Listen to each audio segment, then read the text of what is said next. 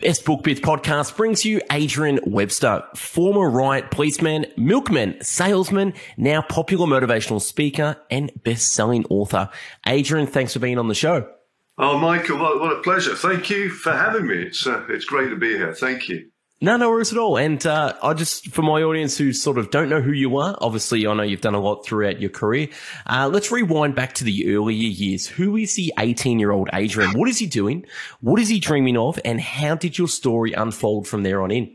Oh, crikey. 18-year-old Adrian Webster was, at 18, was planning on joining the army, trying to get a commission in the army.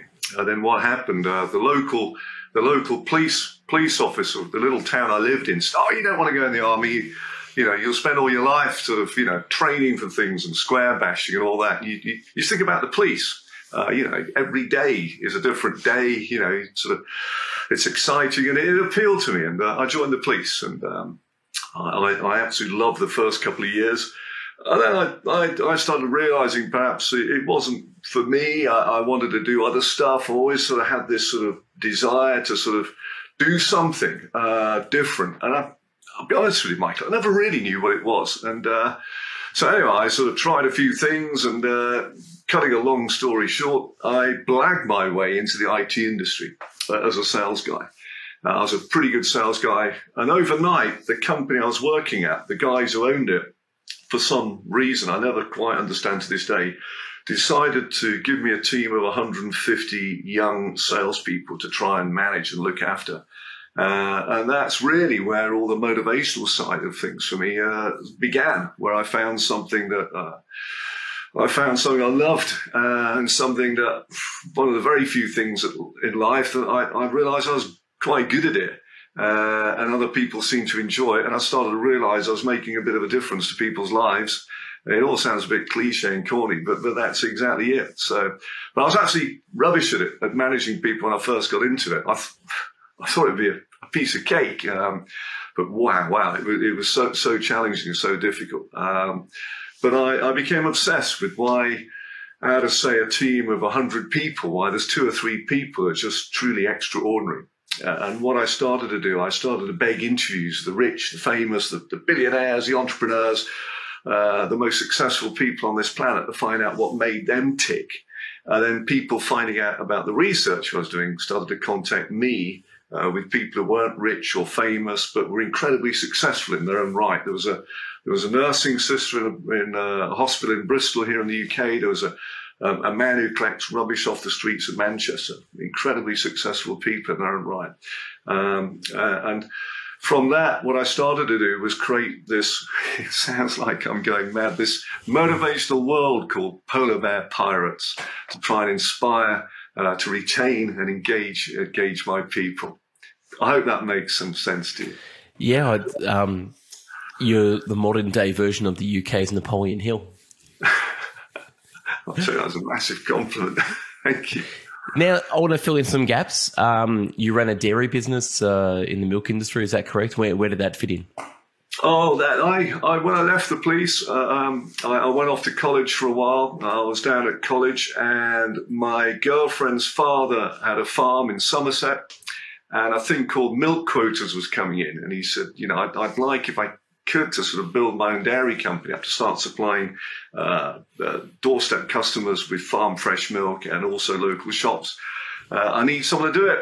I said, yeah, I'll do that. So I started doing that, had a little tiny mini pickup truck. I used to sort of go out delivering milk. And what I'd do, I'd go out every evening and knocking on literally hundreds of doors, trying to persuade people, families to swap from their milkman they'd had for years to us. And that's how I sort of got into the sales side of things. And that's how I started creating some of the characters, the original characters from the Polar Bear Pirates book. So I'd knock on a door, some guy'd come to the door, and he'd just look at me and say, no, we're not interested. And he literally slammed the door in my face. And at first I used to get quite upset about it. I used to go and sit in the car and sulk about it. But then when I started creating these characters, I sort of finding out how many I could collect. So someone like that, I'd sort of knock on the door, they'd slam the door in my face, And I just look at the door and just think, bloater, what a bloater. And I go see if I can find another bloater. I go knock on the door next door. And then I get some real miserable person and I think, oh, there's an egg ferret. And then when I started taking out friends of mine, my little teams of sort of door knockers, cold callers to come and join me, I introduced them to this little game. So I made it fun. I made sales like a game. And the surprising thing was, we started to knock on an awful lot more doors because of it. And hey, we got lucky, because we'd knock on the door and someone would say, I can't believe you just knocked on the door. We just moved here. We're just looking for a milkman. And then years later, when I was in the IT industry, I basically, with the world of polar bear pirates, created that same sort of game mentality with all my sales teams, especially the people who are doing cold calling there. So what I was trying to do is say to people, look, rejection is an accolade. When people are criticizing you or rejecting you, for me, it's just proof that you're doing something with your life. I'll just say this, Michael. When people know you're a motivational speaker, they sort of associate you with sort of, I don't know, in their head, really motivational things. And motivation for me, I get people climbing mountains, sailing oceans, trekking to the North and South Pole.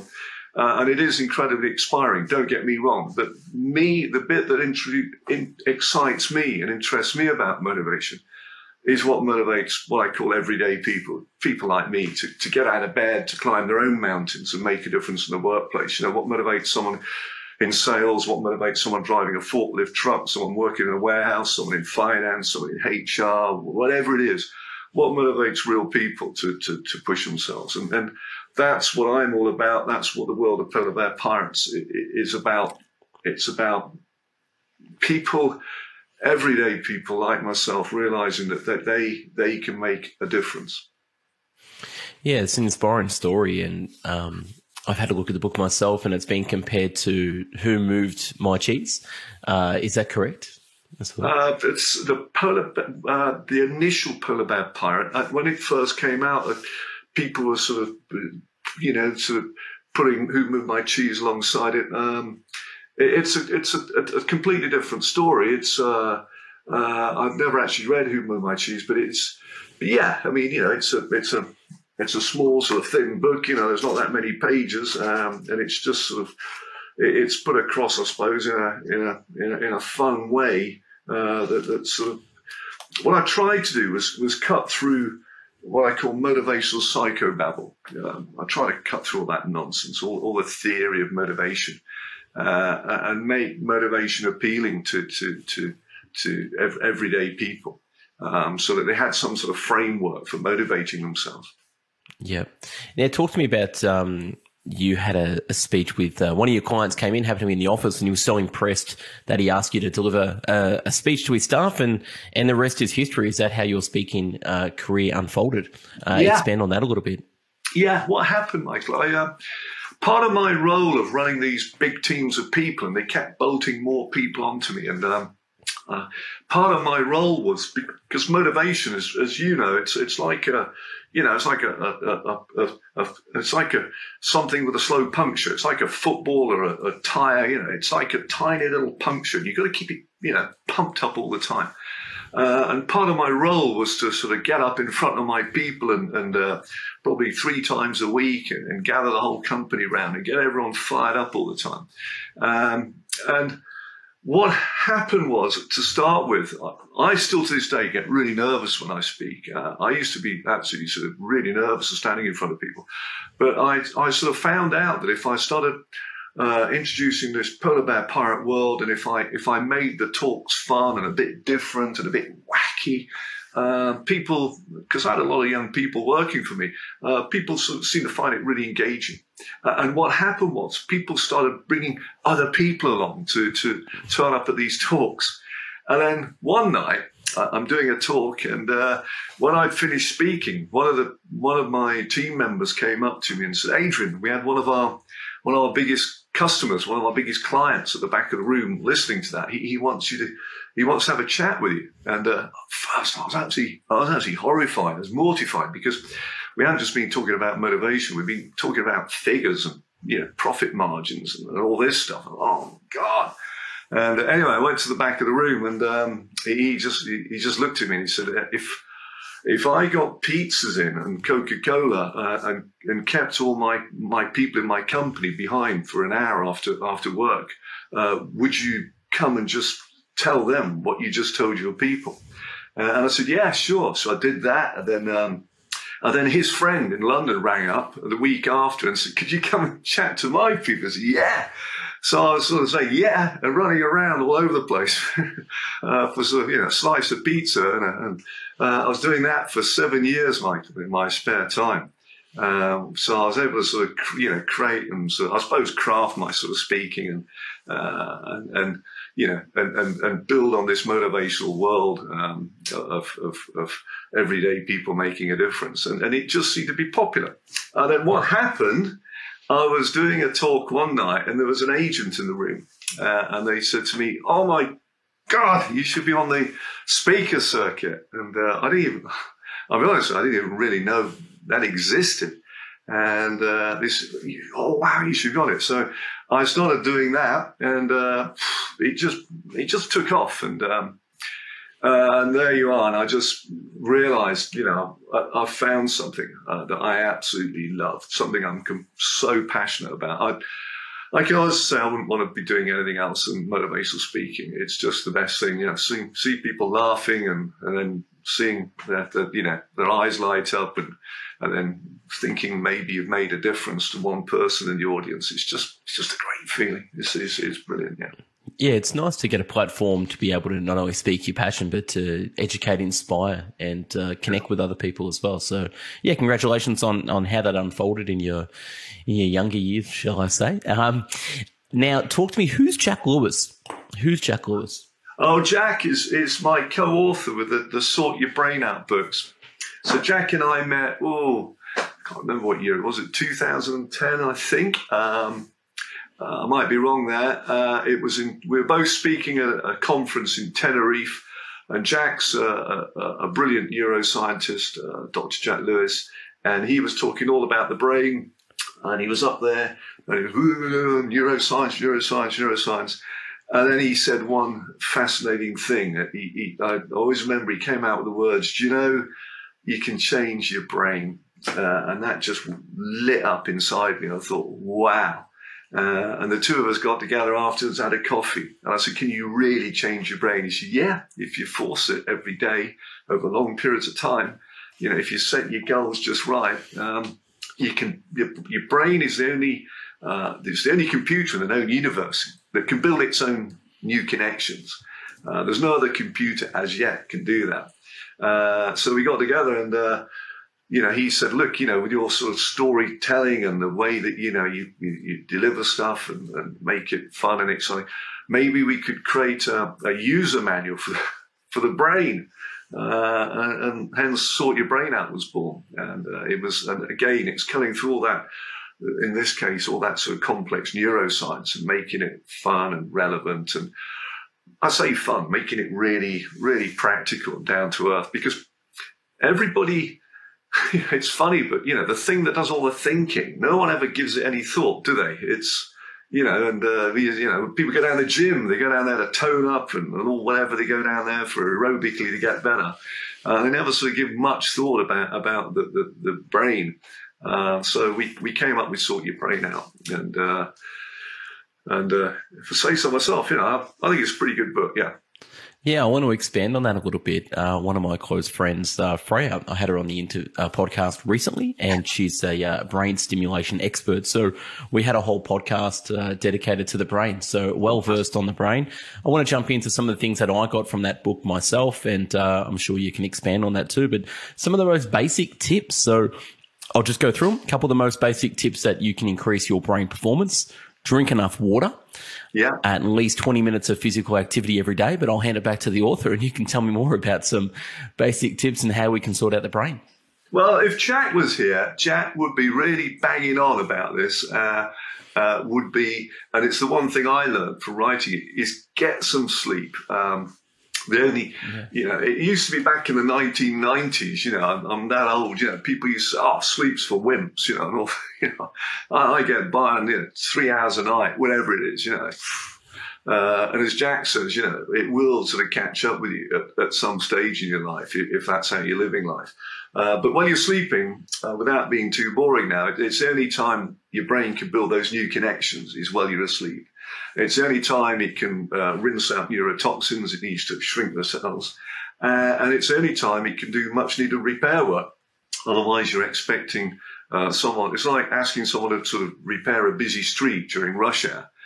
It can only do repair work when you're asleep. So getting some sleep is the number one thing. But probably the second most important thing is as soon as you wake up, a glass of water. Brains are 73% water, just 2% dehydration will affect memory, attention, and other cognitive skills. You can see I've rehearsed those lines, can't you? Doing so many talks with Jack. Attention, focus, and other cognitive skills. Pass it on if you're listening to this to youngsters when they got exams. It's the difference between a B and an A grade. First thing in the morning now. And the reason is your brain every morning is dehydrated.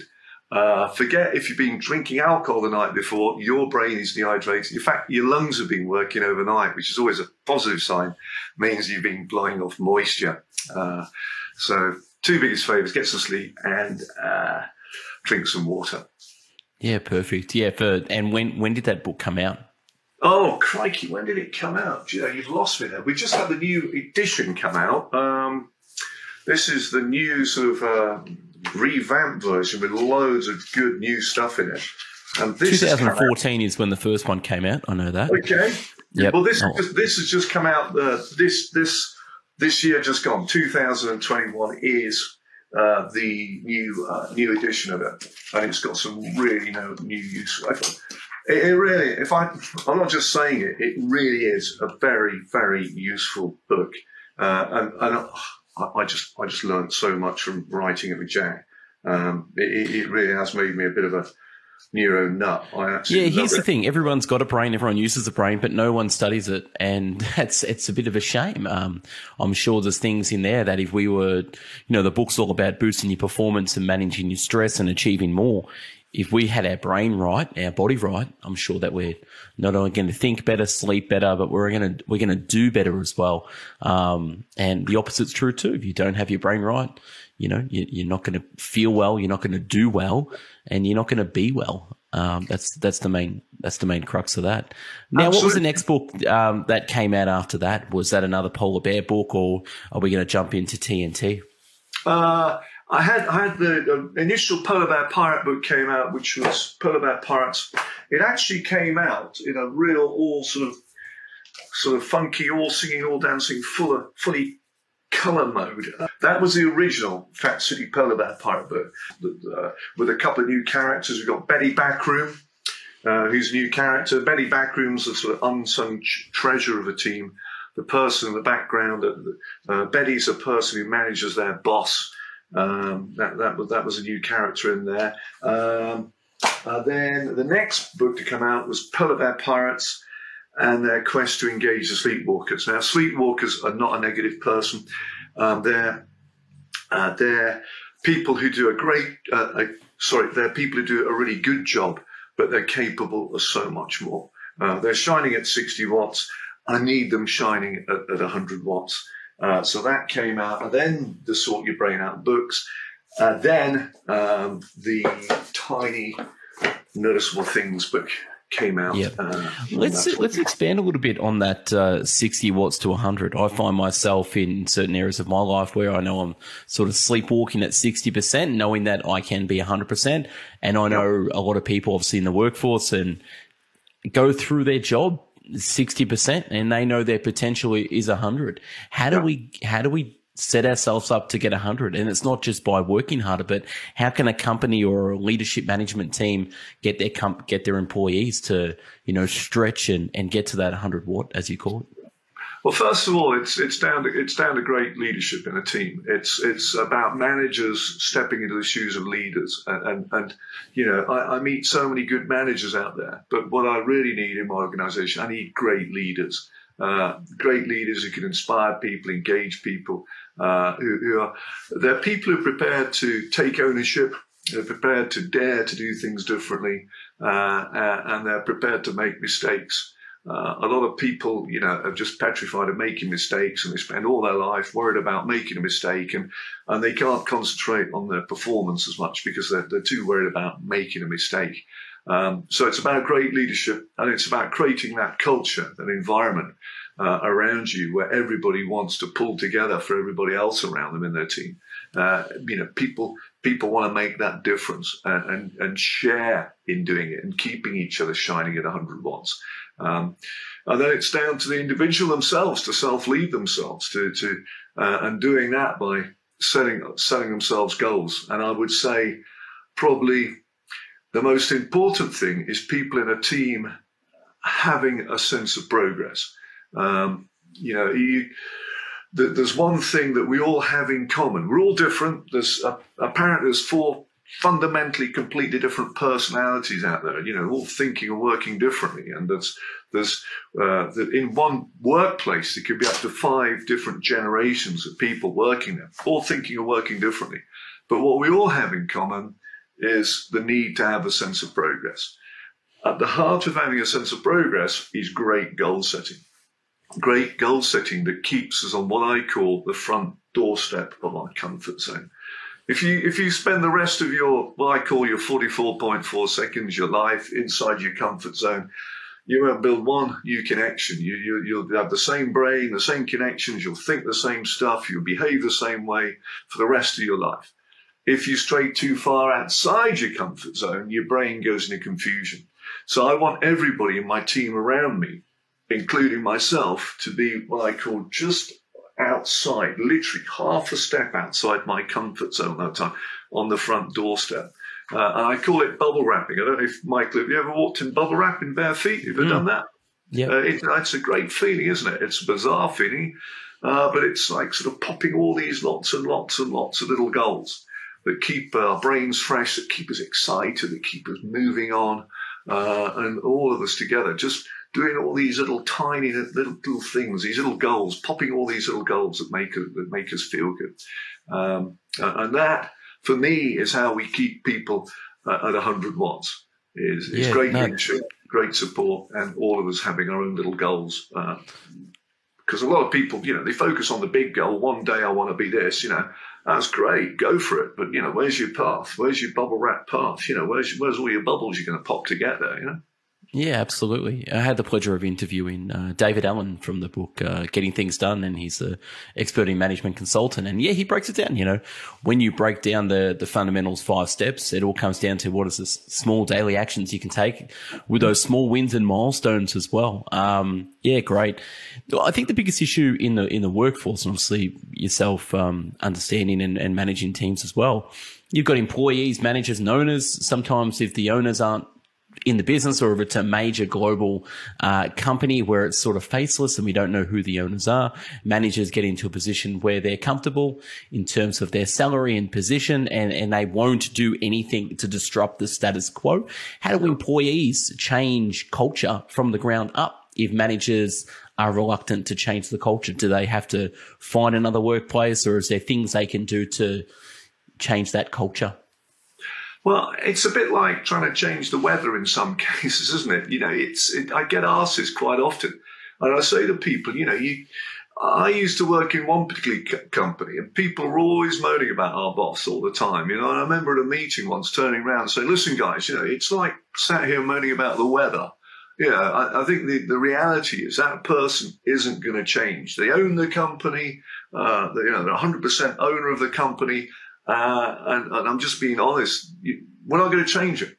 But, we're going to crack on, and we're going to be the best we can possibly be. And we're going to deliver the best experiences to our customers that we can ever do. And we're going to make this an outstanding, a great place to work where people want to get out of bed. And when people get headhunted by other companies, competitors, they turn around and say, you must be joking. I wouldn't work anywhere else. Not to focus on it. Don't sort of focus. It's like the neg ferret characters I talk about in my books. Neg ferrets, just quickly, They're the ones who go around moaning all the time. You know, the people they light up the room when they walk out. You know, I don't like this. Moan, neg ferrets. And, you know, people are always concentrating on neg ferret characters. You know, ignore them. And if you've got a boss like that, just keep going with what you're doing as a team collectively, and ride them out with your own passion and enthusiasm.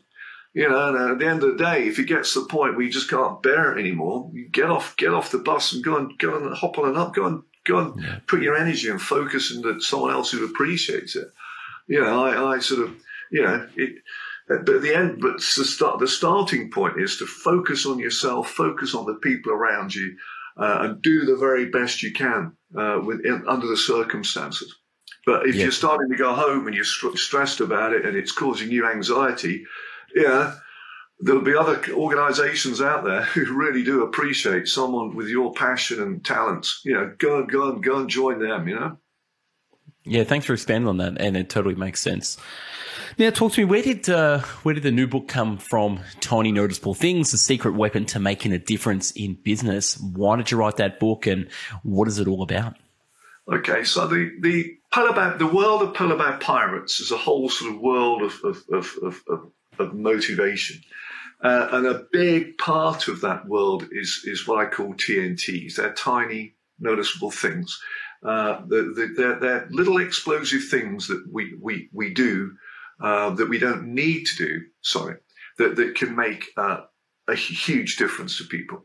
So they're tiny, noticeable things. They create the biggest, longest lasting pictures in people's minds. They're the things people see. They show you care. They make and break relationships. They're the difference between a 4 and a 5-star experience, the difference between a manager and a leader. They're the things that people might go home and moan to their partners about, but don't mention at work. So they're all the little tiny things.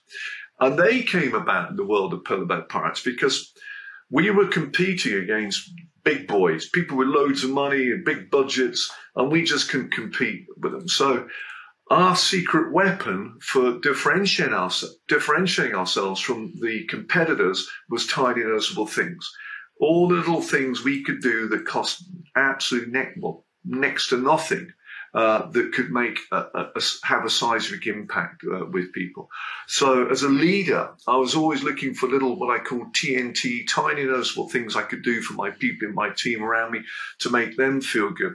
And if I could make them feel a couple of inches taller, we could grow the business. And then collectively as a team, we're looking for TNT, things we could do for each other. And then as a team, we were always putting our head into the worlds of our customers, always looking for opportunities to exceed their expectations with little things that cost nothing, that the big boys just basically overlooked. And they became known as our secret weapon. They're our secret weapon. That's why we win so much business, is we make customers feel fantastic about themselves, and we deliver an experience that is just absolutely standout. Yeah, awesome. Yeah, I'd love for you to sort of grab the book and tell some stories, but some of the things that I got from it, like remembering someone's first name, recalling how they preferred to take their coffee, was really, really good. Sending someone a handwritten thank you note. They're all the little sort of cost nothing engages that create the biggest long lasting impressions. They show you care, they blow people away, and they make a very big difference. So some of the things I got from it, but tell me some of the stories in the book, or some of the most recent TNT experiences that you've got. Well, just one quick thing. When I'm speaking at conferences, in coffee breaks, delegates are always sort of coming up, and they're either telling me they love working where they're working, or they're whispering in my ear, they're thinking of leaving. It's never, Michael, ever to do with big stuff. It's always to do with the little TNT things that make such a difference. So, and going back to one thing you mentioned, anybody watching this now, handwritten note. The one thing that comes up all the time in the book is handwritten notes. The number of people in here are blown away by a handwritten note. A member of your team, they've been working so hard, we're all going through challenging times at the moment. They get home that night, they're just undoing their bag, whatever, and a little post-it note falls out, and it's just got a couple of words on it. Michael, I can't tell you how much I'm enjoying working with you. I'm really excited about the future. Just a few words like that. It's great working with you, Michael. I can't tell you how much I'm enjoying it. These are the things that just make people feel a couple of inches taller, that excite people. But the book it's packed with, oh, wow, I think there's over 100 stories in here. They're all sort of completely different. Each one of them, though, some of them seem, very simple. Some of them are short, some of them are long, but they're all experiences that have made a difference to somebody else. So, picking a couple out quickly here, we've got one called Old Friend. I'm not going to read the whole story out, but there's Dino here and his wife. They go to a little restaurant down a back street, little place, El Perita. They're eating their food. At the end of the evening, the owner of the restaurant comes over to have a quick chat with them. He notices that on Dino's jacket, one of the waiters or waitresses or somebody's just spilt a little bit of juice or something on there. And Dino says, "Oh, don't worry about it. No problem at all. I'll get it fixed." And the owner said, "I insist. I'd like to take your jacket from you and have it dry clean, please." So anyway, he lets him have the jacket. A day later, he gets his jacket back. It's all dry clean. And Dino says in the book, I forget what the expense of the dry cleaning was, but Dino's got a very, very successful company he owns.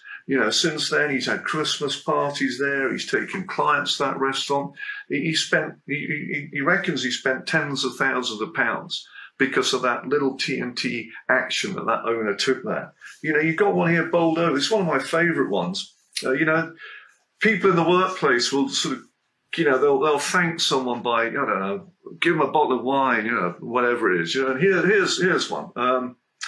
I worked for a wonderful boss, Dave Fletcher. Prior to Dave becoming my manager, I had, despite being a non-drinker, become used to receiving gifts of champagne or wine in recognition of performance. Then one day I received a gift I will never forget. I was at my son's cricket club watching him play when, completely unexpectedly, Dave, knowing of my passion for the game, turned up and presented me with a pair of cricket cufflinks as a thank you for all my hard work. As a person who's mad about all things cricket, this TNT gesture meant the world to me. Prash Thakral. These are things, that make people feel great about themselves. Here's a customer experience one quickly. Let me find that where's a customer experience one for you? While you find that, I'll tell you my TNT on the weekend. Well, the other day, we went out for a fancy dinner with some great friends. We've got 5 kids between us, and we haven't had a night out with friends without kids for 8 years. Okay, obviously we go out. So went to a fancy restaurant. We sat next to the world number 2 tennis player in the world. As you know his name, he lost last night to Rafa Nadal in the Australian Open, and wow. The waiter, how he managed other people to take away from the sports star and things like that. We're sitting right next to him, but just the way he conducts himself. We were there for 4 hours. We had an amazing meal, and then he had a 20-minute private conversation with us after we had our meal, and he didn't have to do this, and it was just how he held himself, and there was a tiny noticeable difference. Now, the owner of the restaurant or the manager of the restaurant have no idea who this waiter, what he actually did, but these are the things that make restaurants or organizations stand out and above. And now using word of mouth, I would tell people if they want to go to a nice fancy restaurant, this is the restaurant you should go to because their service is next level. So that was my tiny noticeable difference just the other day. Yeah, all the little tiny noticeable things that people do. They're tiny, they're explosive, but they create colossal pictures in people's minds. A certain chain of restaurants here in the UK has just spent a lot of money and a lot of time researching what is the one thing out of everything else they do that makes customers want to come back. Do you know what it was? It's a fond farewell. It's a member of the staff in that restaurant. When you're going out the door with your partner or whatever, who then might be behind the bar cleaning glasses, coming from round the bar and just saying, "Hey guys, thank you so much. I hope you've had a great night. We'll see you again." That's the research into it. That's what what TNTs do. They're the difference between service and experience. Service for me is something, robotic. It's transactional. It's just doing the basic stuff. I can go to a self-service checkout in a supermarket and have service. But where it becomes experience is that little emotional thing, that little extra thing. The second time you go back to the restaurant and the waiter greets you at the door and says, hey, Adrian, Louise, good to see you again. Wow. It's for me, it's all about how we make people feel, Michael, great people, great businesses, great organizations. They make people feel great. And then if you can make people feel a little bit special, life out there for, most motivational speakers will tell you life's brilliant. It's not at the moment. Life for a lot of people is really difficult. And if we can just make people feel a little bit special, give them that little lift, put a smile on their face, just, remembering someone's first name the second time you meet them or whatever. I mean, here's an example. This is a really short one. Favorite room, it's called. This is a great little TNT. Jury's Inn Hotel, Derby, 30th of October 2019. I asked the receptionist at check-in if I can have the same room as last time. Her reply blew me away. Certainly, sir. I've already reserved room 721 for you because I knew you liked it so much last time. Boom! TNT is all the things that people don't need to do, but when they do them, they have a seismic impact. Seriously, I get so passionate about it.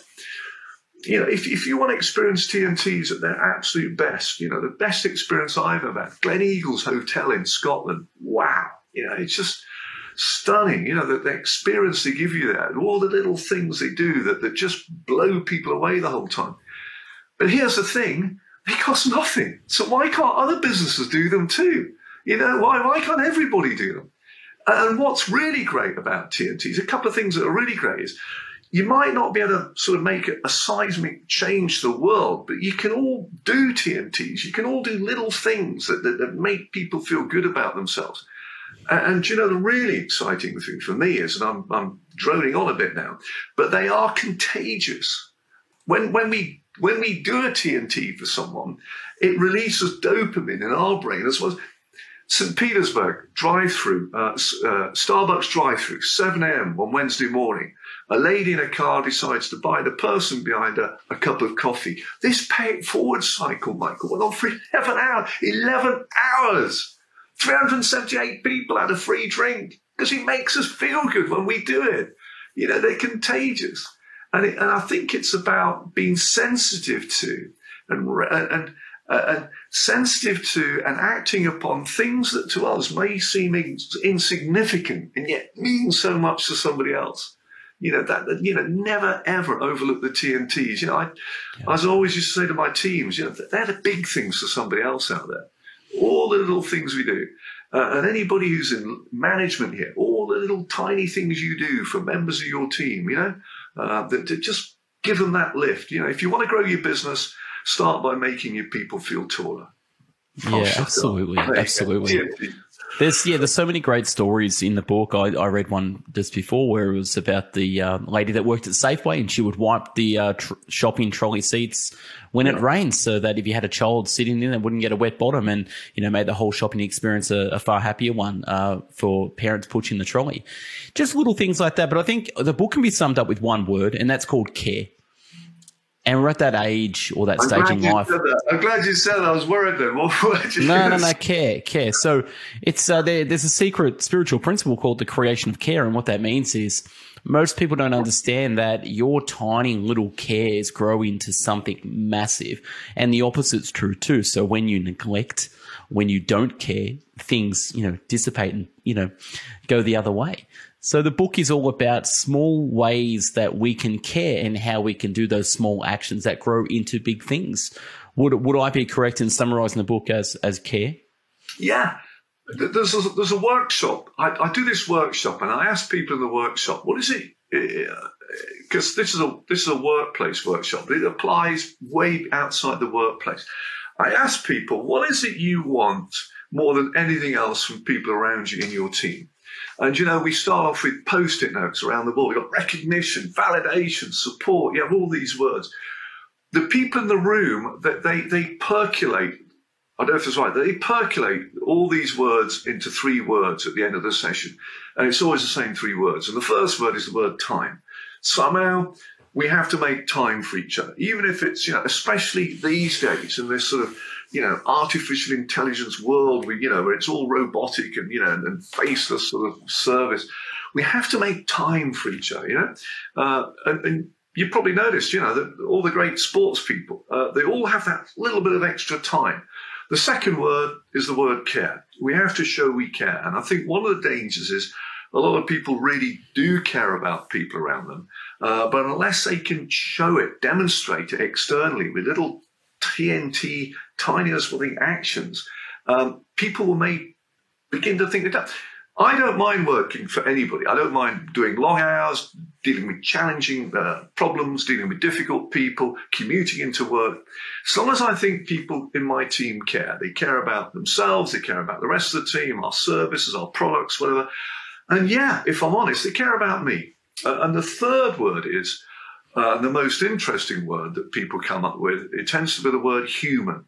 No matter how successful you ever become in your life, please don't ever try to come across as being infallible. It's the biggest disconnect there is. It's the old joke, Michael. Why do they put rubbers on pencils and bumpers on cars? Because we all make mistakes. So being human, and TNTs, that's what they demonstrate. They show you've taken that little extra step for somebody. You've taken time. They show you care. And they make the experience human. They show that you're human. That little thing, it's like, you've noticed that a member of your team cycles into the office each day, and it's starting to get a bit cold. And, instead of giving them as a thank you for when they've performed whatever they've done, instead of a thank you being a typical, gift of, a few bottles of wine, the rest of the team gather around that person's desk at the end of one evening and say, look, we've noticed it's getting a bit chilly. We've got you some cycling gloves from the rest of the team. Now that person will just be blown away. So what we're doing is we're bringing team, I think, and making it more of a family. We're making it a sort of, something closer knit than a team. Yeah, wonderful. It's great. I've got a couple of last questions before we sort of wrap up, and wanted to ask you about being alcohol free in energy. I'm actually going through a year of no alcohol myself. You are? Yeah. Hey, good on you. Yeah. Do you want to expand on that? I was listening to a podcast of yours recently, and you were talking about getting off the alcohol and understanding that your energy was going through the roof. Is that correct? Yeah, I did 100 days. I didn't last year. I did 100 days. The year before I did, I did 40 days. I did 100 last year. And I'm sort of tempted to go for an entire year. I'm a bit of a lightweight when it comes to drinking. The thing is, I do enjoy a couple of beers. But I wasn't sure if was I imagining it, but I did, after about the first 5 weeks, start to sort of feel more energetic. What was great was going to bed at night knowing that you're not going to wake up with any sort of hangover. And I've got so much I've got to pack into my life and do, I need all the energy I can get, Michael. I need as much energy. And I thought if I cut all alcohol out completely, and at the moment it's getting so easy because there's so many great alcohol-free beers out there, and there's alcohol-free gin, there's alcohol-free wine. I'm not trying the wines, but the beer, some of the beers I've had have been absolutely brilliant. And I think when you have when you get to the bar and you have your first cold beer, that the first few, I think in my head, you spend the sort of rest of the evening trying to replicate that you have more and more drinks because you're trying to get that great feeling you had the first few sips. Yeah. And some of the alcohol-free beers now, a nice cold one, it sort of almost does it. So I'm thinking, Are you still alcohol free? Yeah. So I just started July 4th. So just a short story. Yeah, I've been drinking for 22 years. And when I say drinking, I mean I hadn't gone through a period of 100 days non-drinking. I'm not a big drinker. I might, as I said, I enjoy 1 or 2 beers, but I never took a break. And I've got 2 young kids, and obviously I wake up 4 or 5 in the morning, and I don't get enough sleep, and it was affecting my sleep and also affecting my energy. And I thought, you know what, that's it. I'm going to go 1 year without alcohol. So I'm researching everything about getting off alcohol, and that's one thing that came up on a podcast of yours. Just out of interest, how are you feeling? Amazing. Yeah, I feel great. Yeah, I always feel great anyway, but I feel better. Yeah. I feel better than great. So that's good. How are you coping when you go out with a bunch of friends and? Well, the other day when I went out and we sat near that tennis player, and I just I had a mocktail, I had a ginger something, and I had a V. I don't drink energy drinks, and I had a V, and I had a coffee. I love coffee. I'm a coffee addict, and I drink a lot of tea, and I drink a lot of water. So yeah, there's a lot of options there for people who are getting off alcohol with non-alcoholic beers and drinks. It's amazing that when you notice things, new things, you notice them everywhere. And that's just life. But I've got a couple of questions I wanted to ask you about. You mentioned I am just. What is I am just? You talk about that in some of your speeches. The I am just. When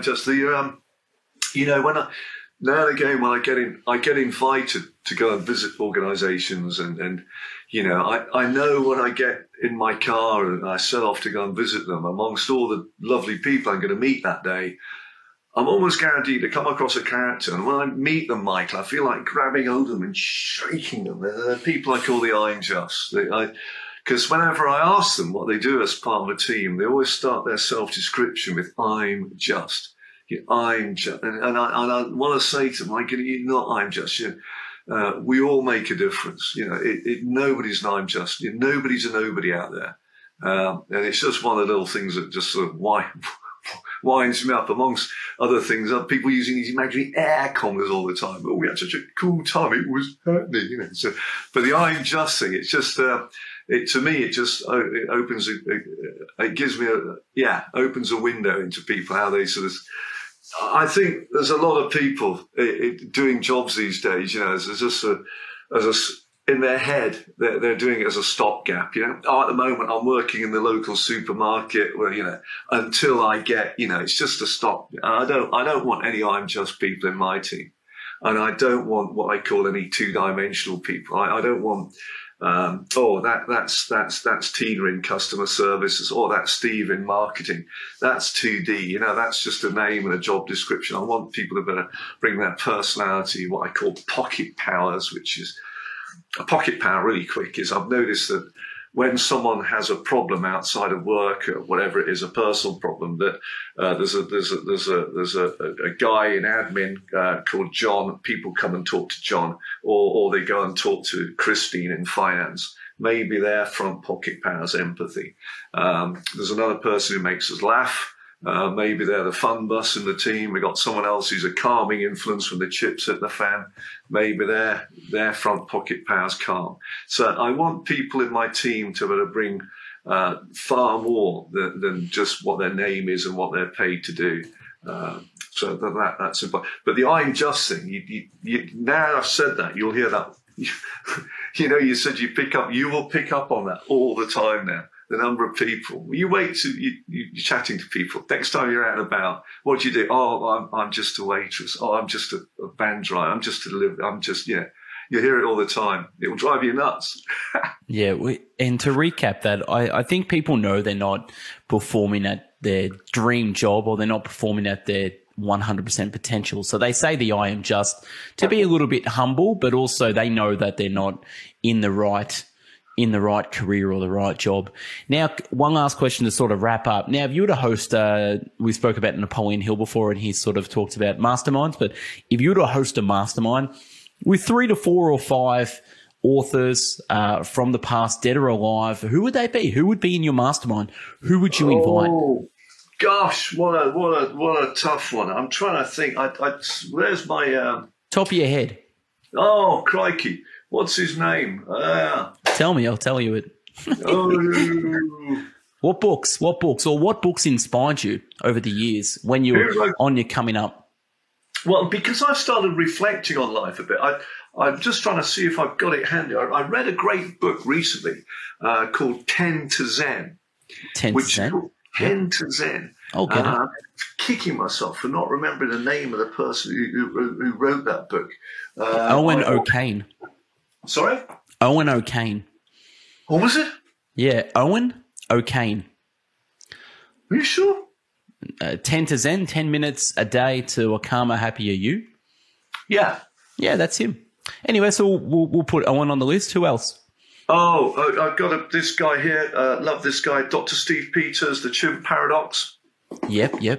Love that little angry chimp inside you. I found 10 to Zen. I've got it. Here we go.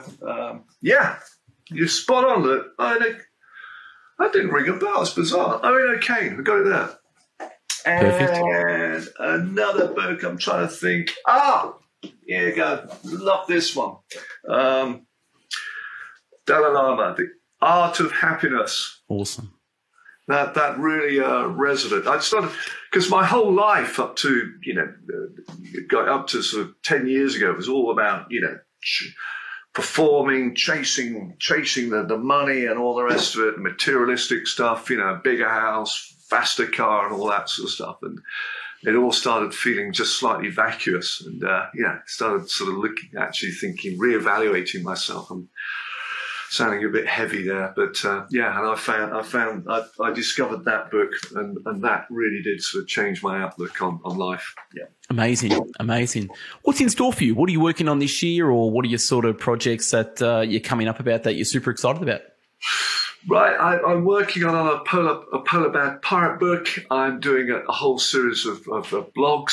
Have a look. I call them bullet blogs. They're real sort of simple, short blogs, and on my website. I'm doing those. I'm preparing. I'm hoping that live events are going to become a bit more. They're going to be coming back. Stable. Yeah, it's going to be a bit more regular.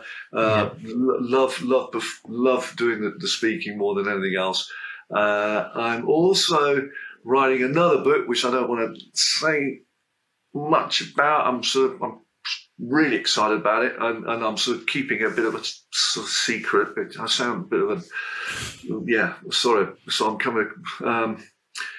But no, I want to keep that the rest. But the other one I'm hoping to do, and everybody says they're going to do one, and I'll be honest with you, I don't care really if it gets published. I've got this idea of a kid's book, a children's book.